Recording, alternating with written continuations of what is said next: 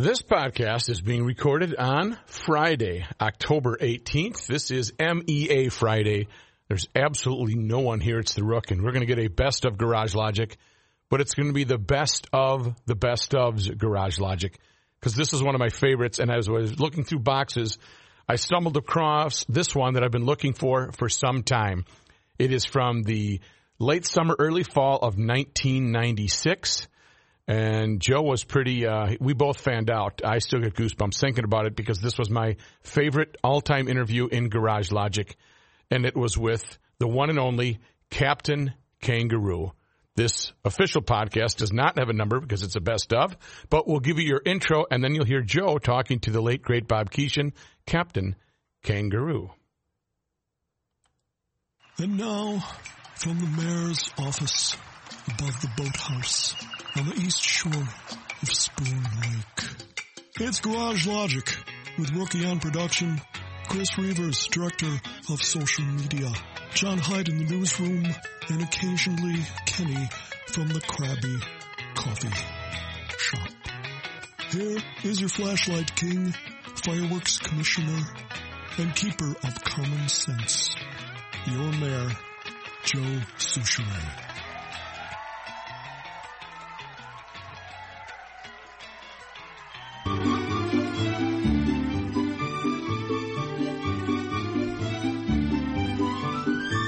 I've not been this nervous.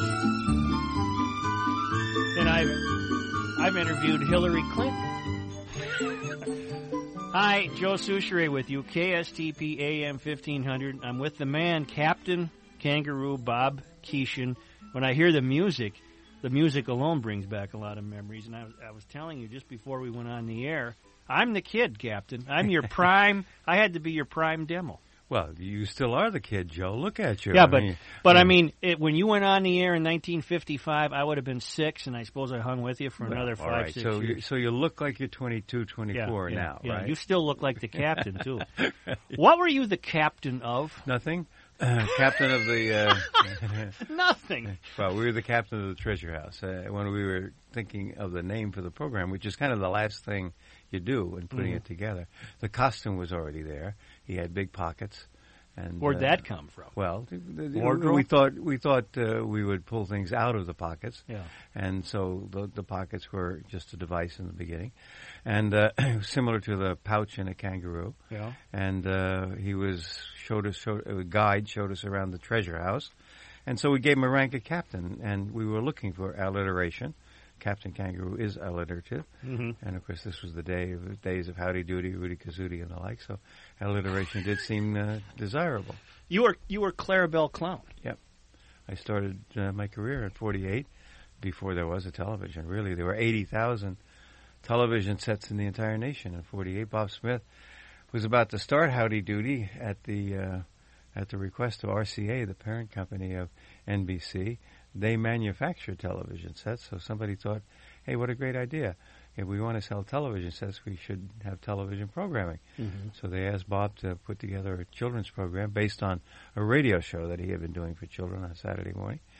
He asked the pros, the radio actors, to help him, and they laughed because, there was no money in television. It wasn't really an industry at all.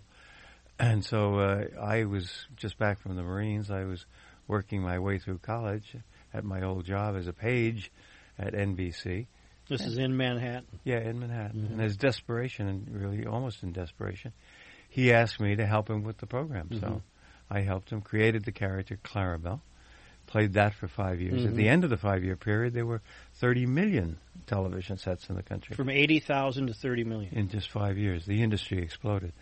So, of course, everybody now wanted to get in it, and I was a pioneer.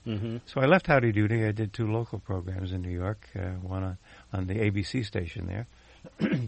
One of them was very similar to Captain, an elderly Geppetto-like character, grandfather character.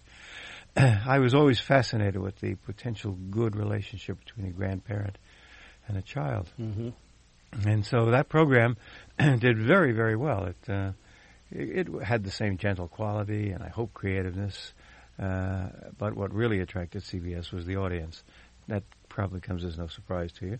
But the program in New York only, because it was local, double the combined rating of Jack Paar on CBS and the new Today Show on NBC with Dave Garroway. So Jack was unhappy getting up in the morning at CBS, so they agreed to move him to the afternoon and asked me to put together a program for them, and that became The Captain in October of '55. You've been touring the country with a new book called Good Morning Captain, and it's photographs from the show, and you've been in town all weekend, and we were lucky enough to get you. You're not leaving town until tomorrow, apparently. Tomorrow morning. Tomorrow morning. And home is now in Vermont. Correct, in Vermont. Upstate Vermont? Well, about midway up in Norwich, halfway between Massachusetts and the Canadian border. And so it's pretty much what Minnesota is weather-wise. Yeah. So. What, and you want to get back on the air, obviously. I mean, not obviously, but I mean, I would think if television was smart, they'd get you back on the air. Well, I think there's a need for good programming for young people. And we haven't had very much of that because when we deregulated broadcasting in the 80s, we told broadcasters they didn't have an obligation to do anything for kids, so they went right to the bottom line and started selling them toys and games and everything they could sell them. We're the only country that does that, you know. You don't find that in England or Italy or Germany, France, Japan. Those countries know that kids are the future of the nation, and so they put nurturing program on the air.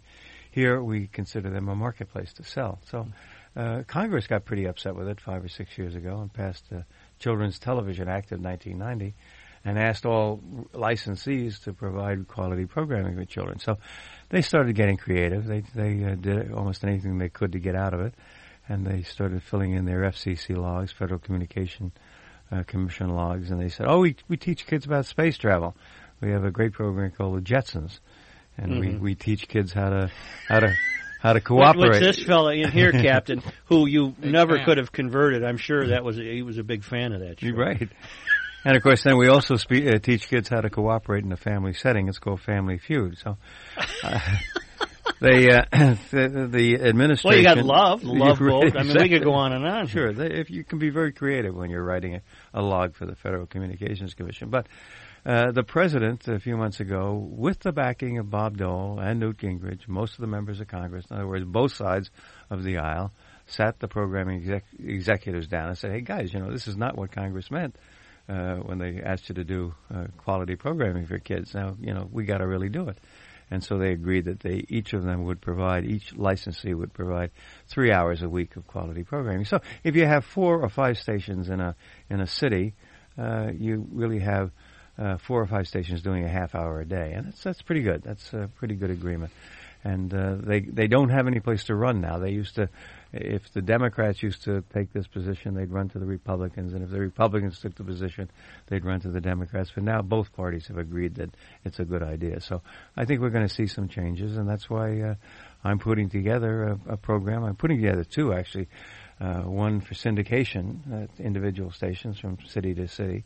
And if I can get the stations lined up in time, and actually that's why I'm here today, Joe, because what I want to do is ask you to commit the 22 stations that you personally own. And if you would commit those stations, we'd have about a third of the lineup that we need. So can I have my people talk to your people? Well, I have the contracts. I have the Yeah. contracts in my pocket. I think we could just. And your name still carries some weight, so my people will know who I'm referring to when I say, "Look, the captain was here." That's right. So we can do it 1-to-1, and we get the whole thing. But if I get the stations lined up, and because that's a long haul, because there's not a lot of good sense in the business. You know, they really, as you probably know, they're very bottom line. They want to get as much money as they can out of the license. But that's why it's going to work, because they know that somewhere along the line, if somebody doesn't do it, the license may be taken away, and that's a money machine, that license. You don't want to risk losing that. Bob Keeshan is with us until 3 o'clock, and he told me that he would entertain phone calls at some point.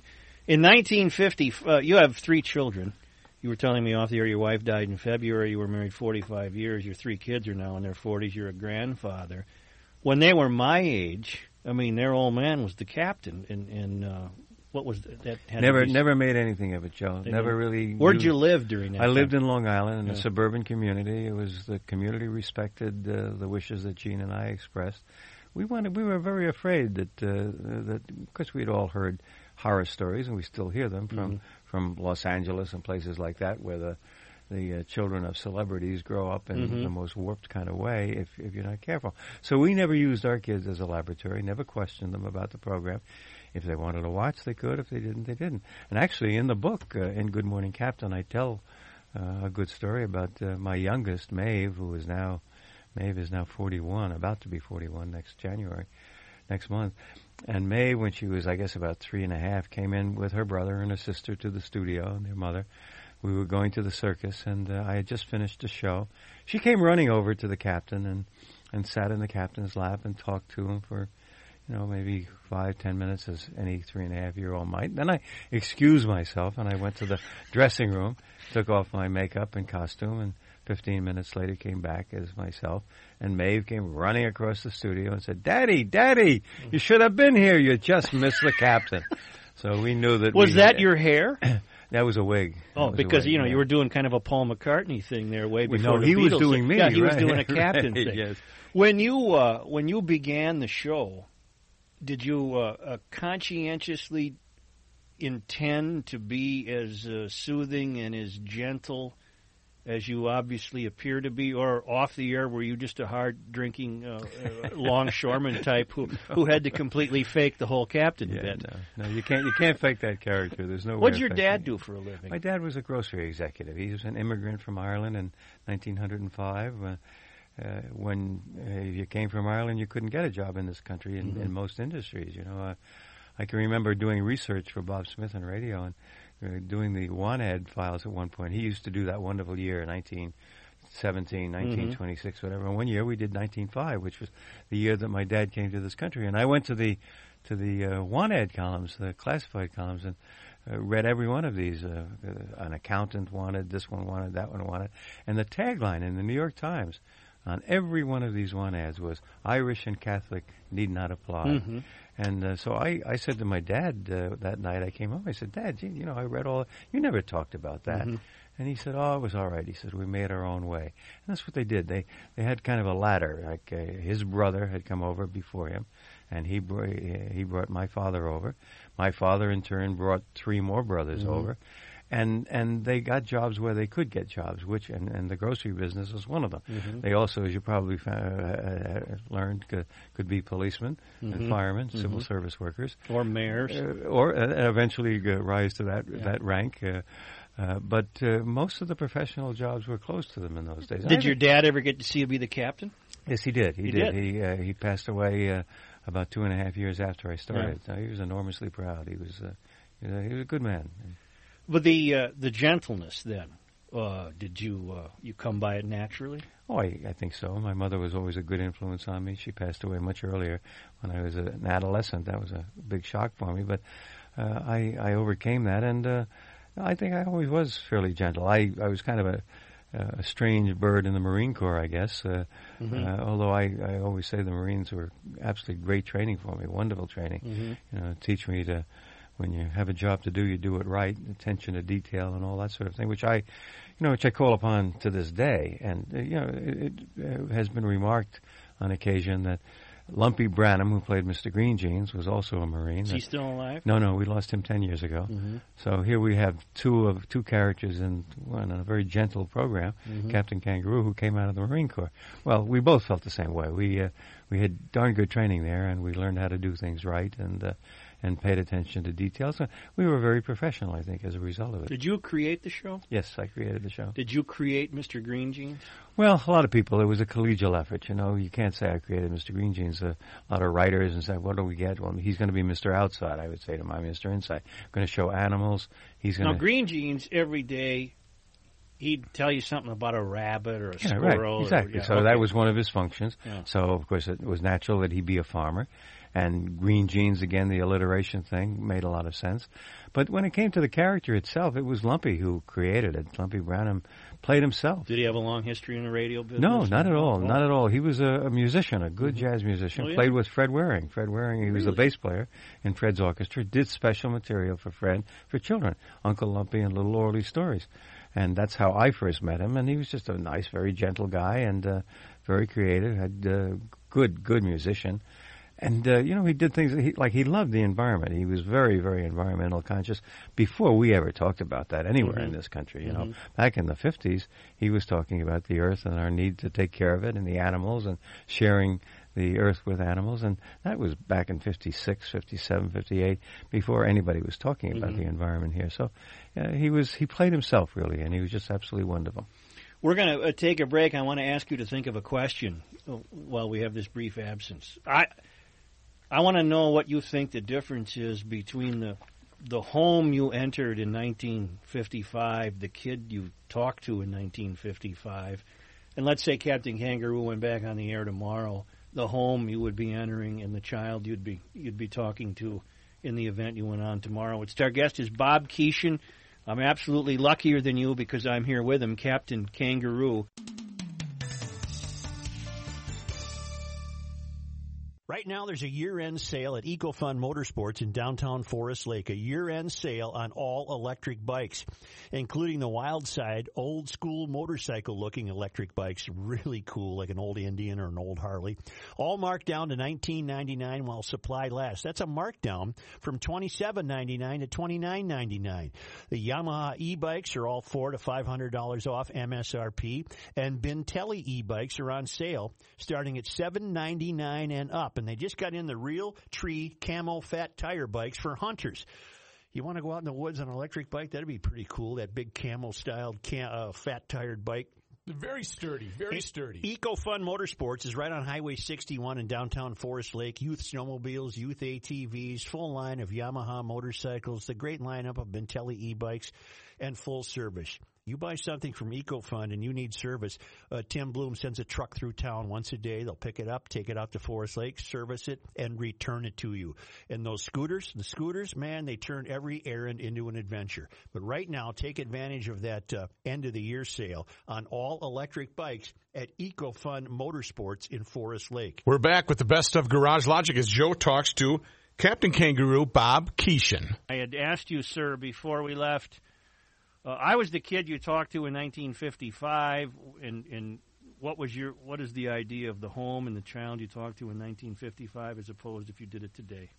Well, I don't think the child has changed that much. I don't think the child has changed much in 30 years or in 300 years. I think probably in ancient Greece the child was pretty much asking the same questions, security-related questions. Who am I? Am I loved? What does the future hold? Mm-hmm. The way we answer those questions has changed radically in the last 30 years. The home, the family being one of those. We had very few kids living in single-parent homes back in the 50s. Mm-hmm. Today, almost half the kids of this country live in single-parent homes. That comes about through divorce and a much more casual attitude toward divorce. It's so easy to divorce and so easy to not for the legal people, the judges and everybody else, not really to consider the kids in divorce. And also there's a tremendous number of kids born out of wedlock, a lot of kids born to teenage parents, almost 1 million a year in the country. So a lot of kids grow up in that kind of situation. And then we have many more parents working outside the home than we did in those days. And I don't buy the idea that they're out there because they want to buy the fancy automobile or raise their standard of living. I think most people are out. I think a lot of women are out there because they like their work and they're real professionals and they're good, and that's their right. I'm the last person in the world to tell them that they should have forced upon them a role that may be more traditional. But there are an enormous number of women, probably a majority of women who are working, who would rather be in a much more traditional role in the home, but have to be out there working. That second paycheck, or in the case of single-parent families, that single paycheck is critical. So the way we nurture kids today is radically different, and that leads to a lot of differences. It leads to less time given to kids to nurture them. It leads to things like, honey, I'm so tired, I've had a bad day at work, do me a favor, go watch television. And they go watch mostly adult television, not children's television. And they watch with a lot of values that if we took a peek over their shoulder, we'd say, what are you watching that program for? Mm-hmm. But a lot of parents don't know what their kids are watching, and they don't know where they're going, and they don't know what they're doing. We have a lot of kids who come home to an empty household. No? See, I bought the rabbit and the moose and grandfather clock and Mr. Green Jeans. I ate it up. I don't know if today's kid is so. Oh, they do. They do. Those personal values are there, and they will buy them. Captain only left television 3 years ago in 1993, and it was consistently one of the 3 highest-rated programs on public broadcasting, on public television. So obviously there were a lot of kids buying it then. They buy Mr. Rogers. Look at Barney. They buy Barney. Barney is very benign. I would do more with the program, add more characters and all that. But that's a producer's point of view. Basically, he's a decent program. The science guy, he's a good program. So they're buying programs of this sort that, if they're done creatively, they will reach the human being. You're going to remember this. I went and did some library clips, and this one amazed me. Apparently, it was in the spring of 1988. You were asked to what? Give the commencement? It was at Western Connecticut University?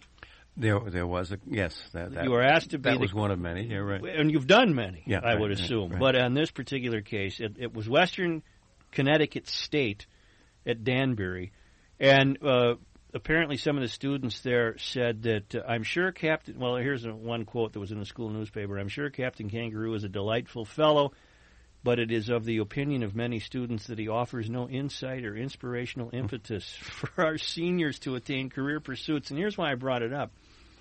Didn't Kermit just give a commencement? Oh, yeah, he did. I mean, what was wrong with these morons that they didn't think you could offer them any inspiration for people? Well, what was wrong? You ended up going there, didn't you? Yeah, what was wrong, really, was that the newspaper uncovered 3 people out of a student body of like 4,000 or a class of 4,000 or so that were graduating. So there were 3 who held that opinion when it was first announced. It sure made the news. It did. Because, well, sure, it makes the news. That's the kind of thing that makes the news, right? And it has no relation to reality. 3 students out of the whole bunch, and they eventually turned around and said, "Gee, we've thought about it, and we're sorry." And then, of course, I did go and give the commencement address.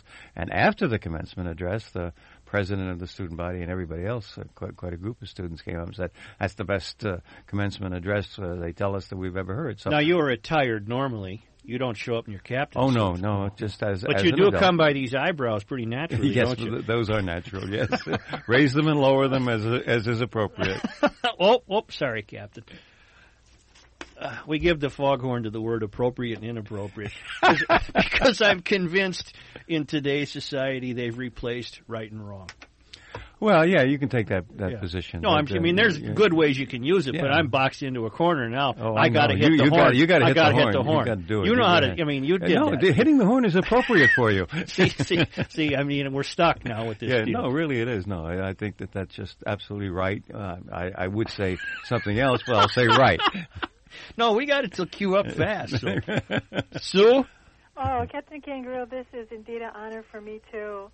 You know what I remember? We never seemed to have enough shoe boxes in the house or toilet paper tubes, but I wanted to know, what's the story with the ping pong balls always falling on Mr. Moose?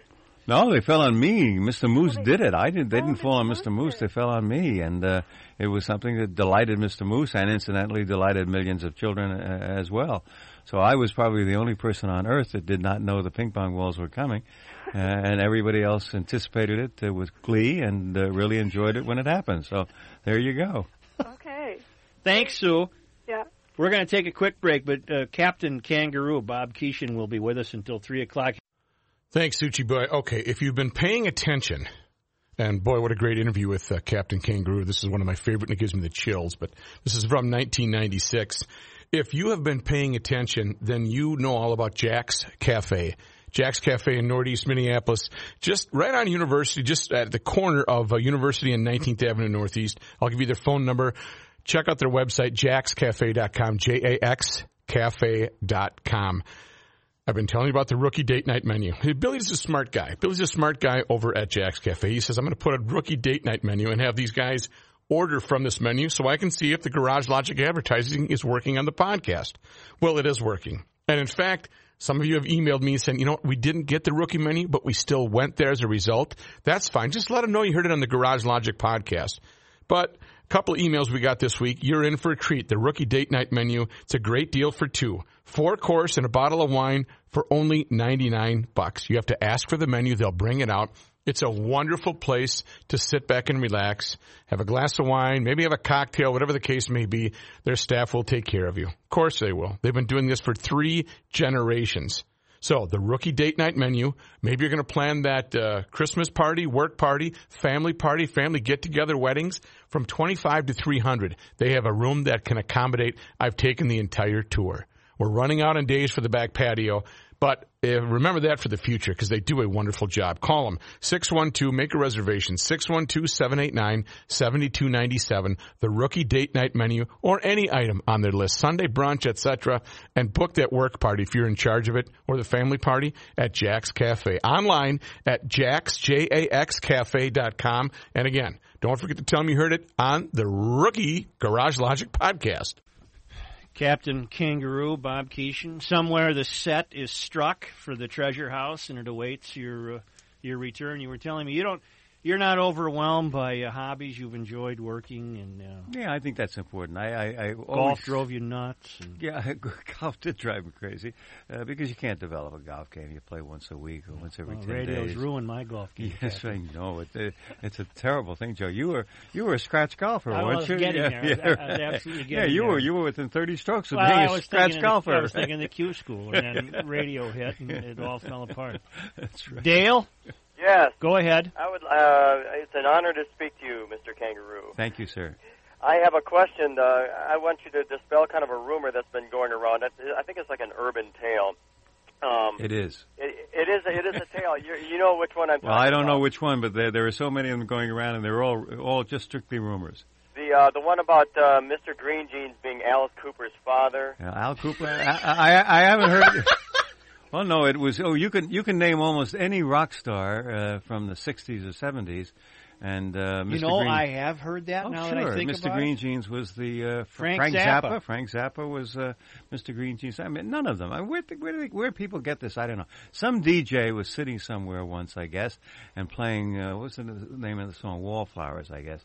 Mm-hmm. And in the lyric, it's something about and watching Captain Kangaroo. Oh yeah. And some DJ probably said, and that is a tribute that Frank did to his father, Mr. Green Jeans. And boom, it takes off. I think, Dale, that's the one I heard, that Mr. Green Jeans was Frank Zappa's father. Well, I've heard any number. I've heard of Alice Cooper. I've heard of Frank Zappa, and I heard this like 10 years ago. Yeah. Actually, the real truth, of course, is he is Rush Limbaugh's father. Thank you. Another foghornable word. Yeah. All right. Survivor. Yeah. We'll take it up at another time. All right. Kathy. Hi, Joe. How are you this afternoon? Fine. Hello, Captain. I have 2 quick questions for you. Okay, Kath. Who was the dancing bear? Well, here goes the plug again. In the book, Good Morning Captain, which Joe has been talking about today, we talk about everybody on the program. And we talk about Frank Zappa. We talk about those rumors that Dale was just talking about, try to pin them down. And we talk about a good deal about Lumpy Branham and Mr. Green Jeans and the nice lady who supplied all the animals in the program, the guest stars, the hundreds of them that had been on the show over the years. And we talk about Gus Allegretti. Gus Allegretti was the puppeteer, is the puppeteer. And Gus did Bunny Rabbit, Mr. Moose, Grandfather Clock, Magic Drawing Board, Dennis the Apprentice, and the one and only Dancing Bear. And many other characters. Oh, wonderful. Yeah. My next question was, you touched on it a little bit, whose idea was Bunny Rabbit? Well, I loved Bunny Rabbit. Yeah, Bunny Rabbit, I don't know, I guess we can assign that to Gus more than anybody else, really. I don't really remember who exactly came up with it. Okay. But Bunny Rabbit could have been any one of a number of characters. It was just that we chose the bunny, and it was Gus who gave him his character. There's no question about that. A completely pantomime character, and Gus did a brilliant job in and making him speak to us without saying a word. Without saying a word. I love the bunny rabbit. Right. Well, I just wanted to know who did the dancing bear, and my condolences on your loss in February. Well, Captain thank you, dear. Kangaroo. I appreciate that very much, Kathy. Love you a lot. Thank you, dear. Bye. I have a feeling that you will remember the name of every caller. I think that's if Is that somebody, a safe bet? Well, if somebody calls and Yeah. and has something to say, I think it's important to be as personal as possible. Dave? Hi, Joe. Hi. Mr. Keeshan, it's indeed an honor. Thanks, Dave. I grew up, my two big idols in life as a child were the two captains, Kangaroo and Kirk. Oh, all right. Out in space. I'm having my first child in January, and unfortunately he won't be able to grow up watching Captain Kangaroo like I did. Well, Dave, I'll be there, and if not with the captain, with something else. If the industry will cooperate and make some sense of themselves and do some quality programming, I'll be part of it for your child and every other child of this generation. That would be just fabulous, because the way things are heading today, there's no respect anymore, and even as an adult, the things on TV are quite shocking in many respects. And I really, really hope that you still can make a difference out there. Well, I'll try to, Dave. You know, there's a lot of attitude in this world today. That's one of the problems. You know, we don't teach gentleness, but we also don't teach, hey, this is a good way to live, is to be kind to each other and to be good to each other. And it makes a lot of sense for us as we grow up. And unfortunately, with television today, we're teaching kids that violence is the solution to everything. That's bottom line programming, as we call it. So the good guys, the Power Rangers, are out there using violence to solve problems, and the producers will say, hey, these are the good guys. Mm-hmm. It's a terrible lesson to teach kids, you know. If you don't, and they grow up, and very often they don't unlearn that lesson. And if they don't like their boss, they punch them in the nose, they're out of a job. If they don't like the guy who cuts them off on the interstate, they roll down the window and start taking shots at him. And if they don't like what the government's doing, blow up a building. You know, so you got to cut out all this violence and teach our kids to be nice to each other, as we all should be to each other. It'll be a much nicer world if we do that. Dave, thank you. You bet. Thanks, we need Dave. more people like you, sir. Thank you. Captain, what was a typical work day like for you? And I'll just pick a year arbitrarily, 1957. Well, 57. Give me a Captain Kangaroo Tuesday in 1957. We didn't work on Tuesdays, yeah. No, we. That was supposed to be his golf day, but he didn't golf. So. He doesn't play golf. No. In '57, we were live, and that was before tape was available to us. It was available; it had been invented, but the news department took all the machines that were available. So we were. So what time did you get up? I mean, you're out on Long Island. Yeah, I got up usually. I usually got up at around 2:45, a little before 3. I made a 3:20 train. I actually shaved and showered in the city after the rehearsal that we did. I was in the studio around 4:30, and then we did a rehearsal that we had done the day before, but to remind everybody what it was we were doing, we did it again. And then we got all set for the program, which went on the air in the East at 8 o'clock in the morning, and we did it from 8 to 8:59:20. And then in 40 seconds, turned everything around, reset the studio, props, cameras, actors, everything else, and in that 40 seconds, and did the program all over again, 9 o'clock Eastern Time, 8 o'clock Midwest for the Midwestern stations, and for the Rocky Mountain Zone at 7 in the morning. So I got the second show here. You got the second show, Yeah. presumably the better one. And then California and the West Coast kids got it on Kinescope, which was a fuzzy, grainy, terrible reproduction. They got it a week delayed. For years, California kids thought the nation celebrated its birthday on July 11th, and that Christmas was January 1st, and that New Year's started on the 8th day of January. And that alone may explain the California culture. You see? When did your work day end? Now you're off the air at 9 Eastern. I'm off the air at 9, then we take a small break of maybe 20 minutes or so, and then we would go back and rehearse the program. And the program would be finished, rehearsal, probably around 11:30, 11:45, and then I would go to my office. And I would work in the office, in pre-production, working with writers and producers, planning other programs, and doing, the mundane things like answering mail and telephones and that sort of thing. And I would try very hard, if I could, to get out of the office by 4 o'clock. It didn't always work, but I tried hard to do so. And and made it back to Long Island. I usually get home by the 5:30 in the evening, and dinner hour. Dinner hour. But then you got to go to bed at 8 o'clock. Yeah, it never worked that way though. So you never go to sleep at that hour when you're doing it. It just doesn't. But I was young. I mean, I didn't know that it was that difficult to do. I was 28, 29. Well, I was in that. I turned 30 in 57. So what did I know? Mm-hmm. You're 70 now. I will be. You 70. will be. Yeah, don't push me. No, don't push me, Joe. But you still look like the captain. I didn't mean anything by that. When I look at you, and I'm just seeing the captain. I'm just saying I've got seven precious months before I turn to 70. 70 is nothing. So you're as old, really, as you feel, as you act. It has nothing to do with anything. In your case, Joe, you're going to be fine. Don't worry about it. Good. I'm already feeling better, and I was a little anxious, but the captain is calming me down. We'll be right back. The weekend rush is on now at Grunhofer's Old Fashioned Meats at the north end of Hugo on Highway 61. And by that I mean, according to the weather forecast, we have a great grilling forecast on hand. And what a time to stock up on a brats at Grunhofer's. You can't miss it. It's got the big flashing GL sign out front there, right in the north end of Hugo on Highway 61. And many varieties of chicken brats and chicken and beef kebabs and beef jerky and chicken jerky and ham and bacon and tri-tip roasts and chuck roasts, you name it.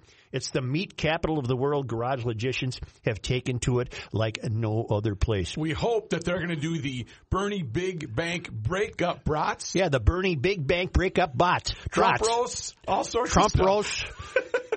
If Spencer thinks it would taste good, believe me, he'd make it. He'd make it. There's 130 different flavors of pork brats for the grill, and they must be grilled. Do not boil them. Grunhofer's Old Fashioned Meats. It's the go-to place for GLers. It's the best meat store in the entire world, and they're all professional meat cutters. They'll help you with recipes. They'll help you with cooking tips. You name it. You'll get all the service you need at Grunhofer's Old Fashioned Meats on Highway 61 at the north end of Hugo. Captain would have been. A lady was in here just now, folks, and the promotion director for the station, Judy, and she said, "I see you got your hair cut, Joe." Yeah. And he said, "Yes," and she said, "Both of them." Yeah, she's pretty funny, isn't she, Captain? Bill? Good afternoon. Hi. My question for the young captain was the Banana Man. Oh, yeah. The Banana Man was a very popular character on the program. He appeared on Saturday morning about once a month. Banana Man was a vaudeville act, and believe it or not, his father before him. The act dates back to the turn of the century. It's on the cover of Good Morning Captain. He's not in the book itself. On the lower right-hand side there, Joe, that's the Banana Man. Yeah. And on the back cover also. They were an act in vaudeville. The father passed the act on to his son. They were what was known as a production act in vaudeville, and they preceded the star, whoever it was, the comedian, the singer, or whatever.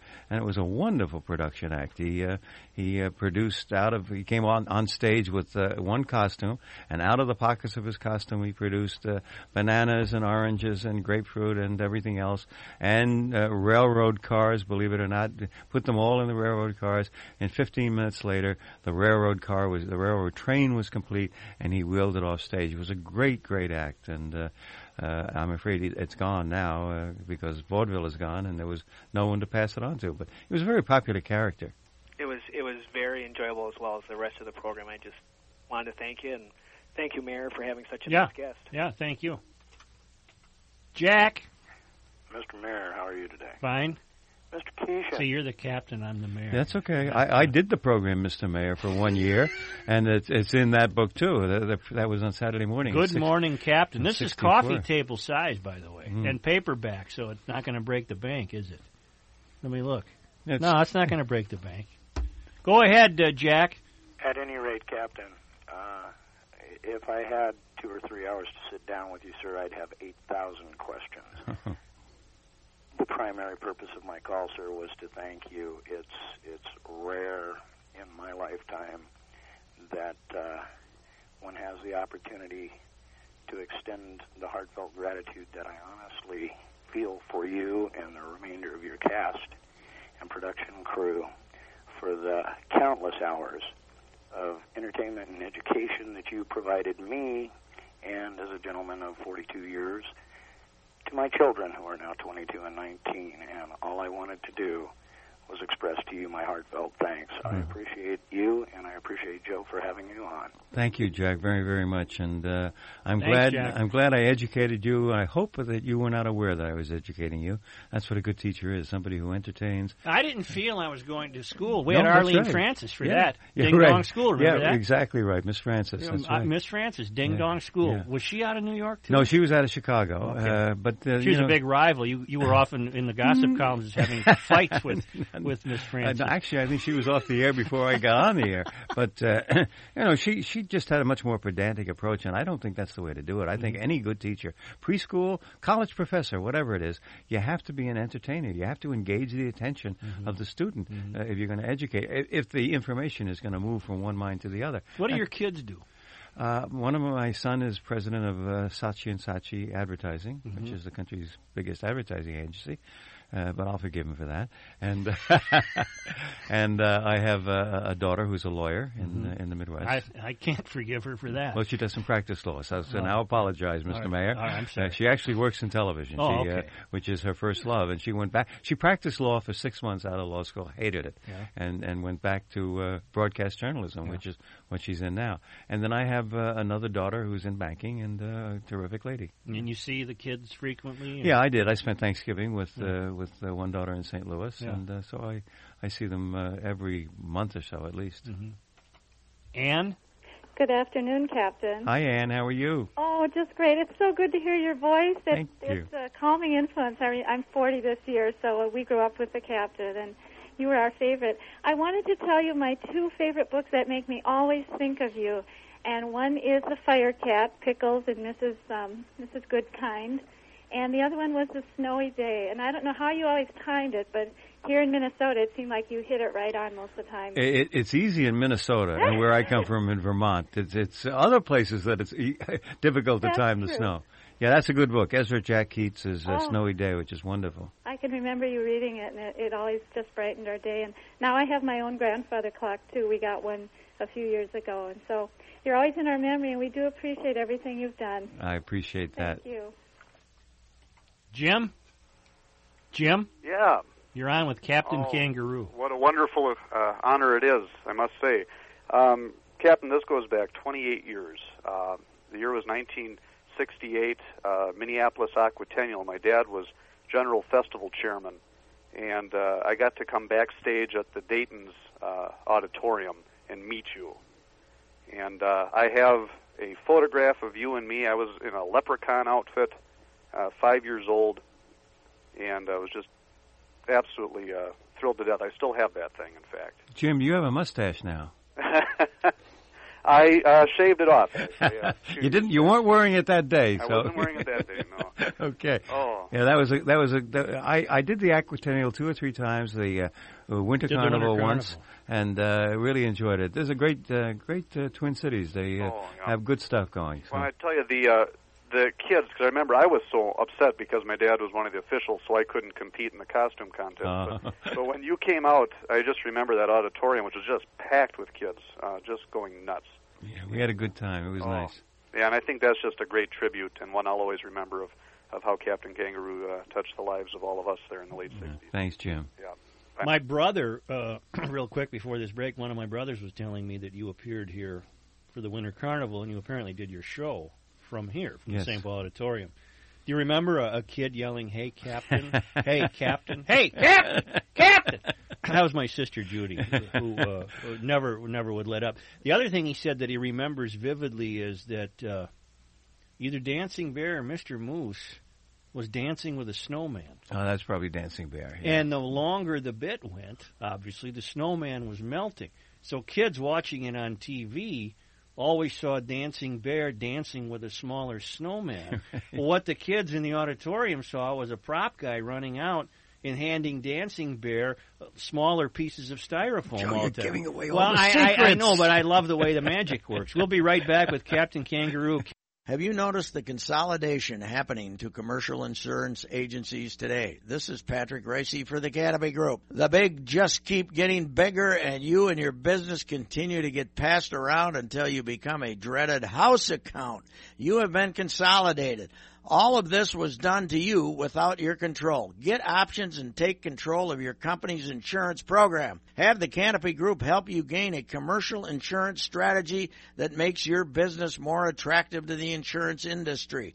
The more insurance companies that we can get interested in your business, the more competitive your pricing will be. If your business is renewing in January, February, or March and is paying less than $80,000 in premium, don't accept being a house account. Get the attention you deserve with the Canopy Group. Visit thecanopygroup.com or call 800-967-3389. 800-967-3389.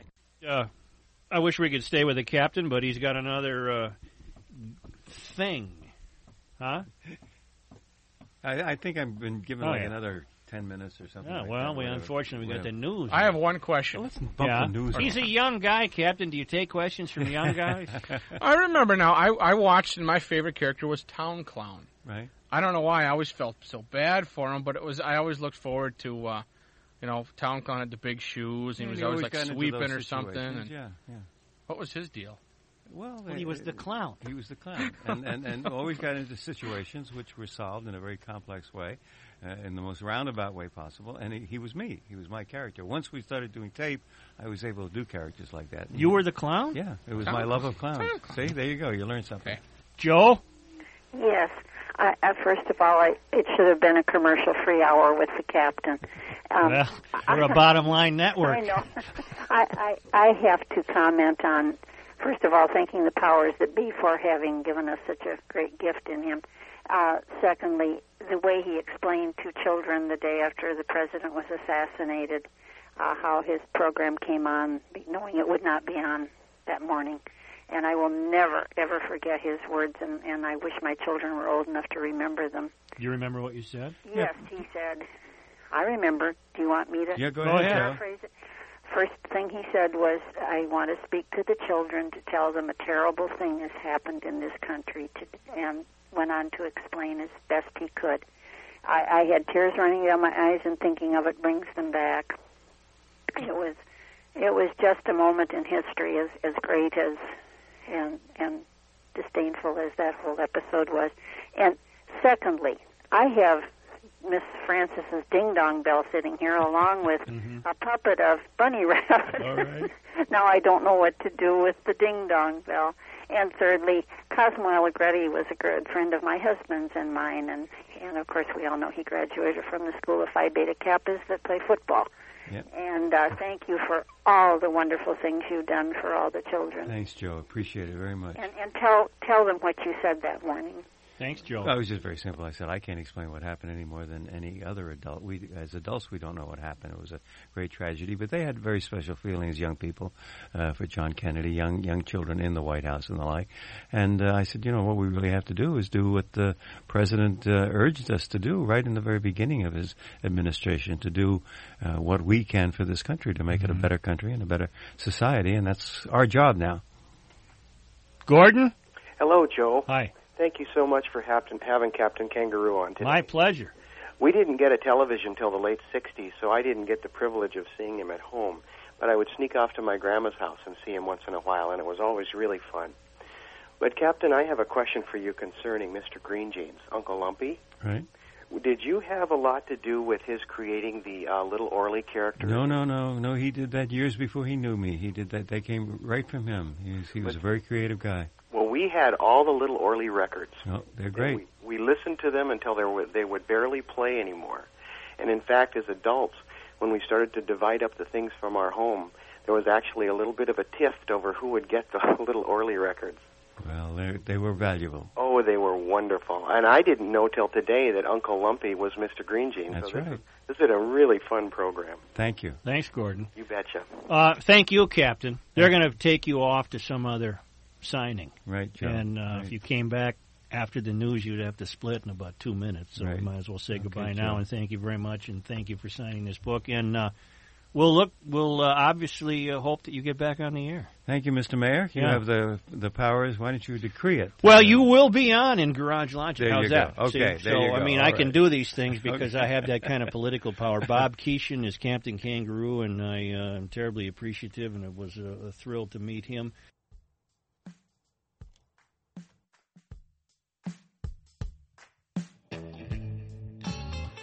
Yeah, about that. How cool was that interview?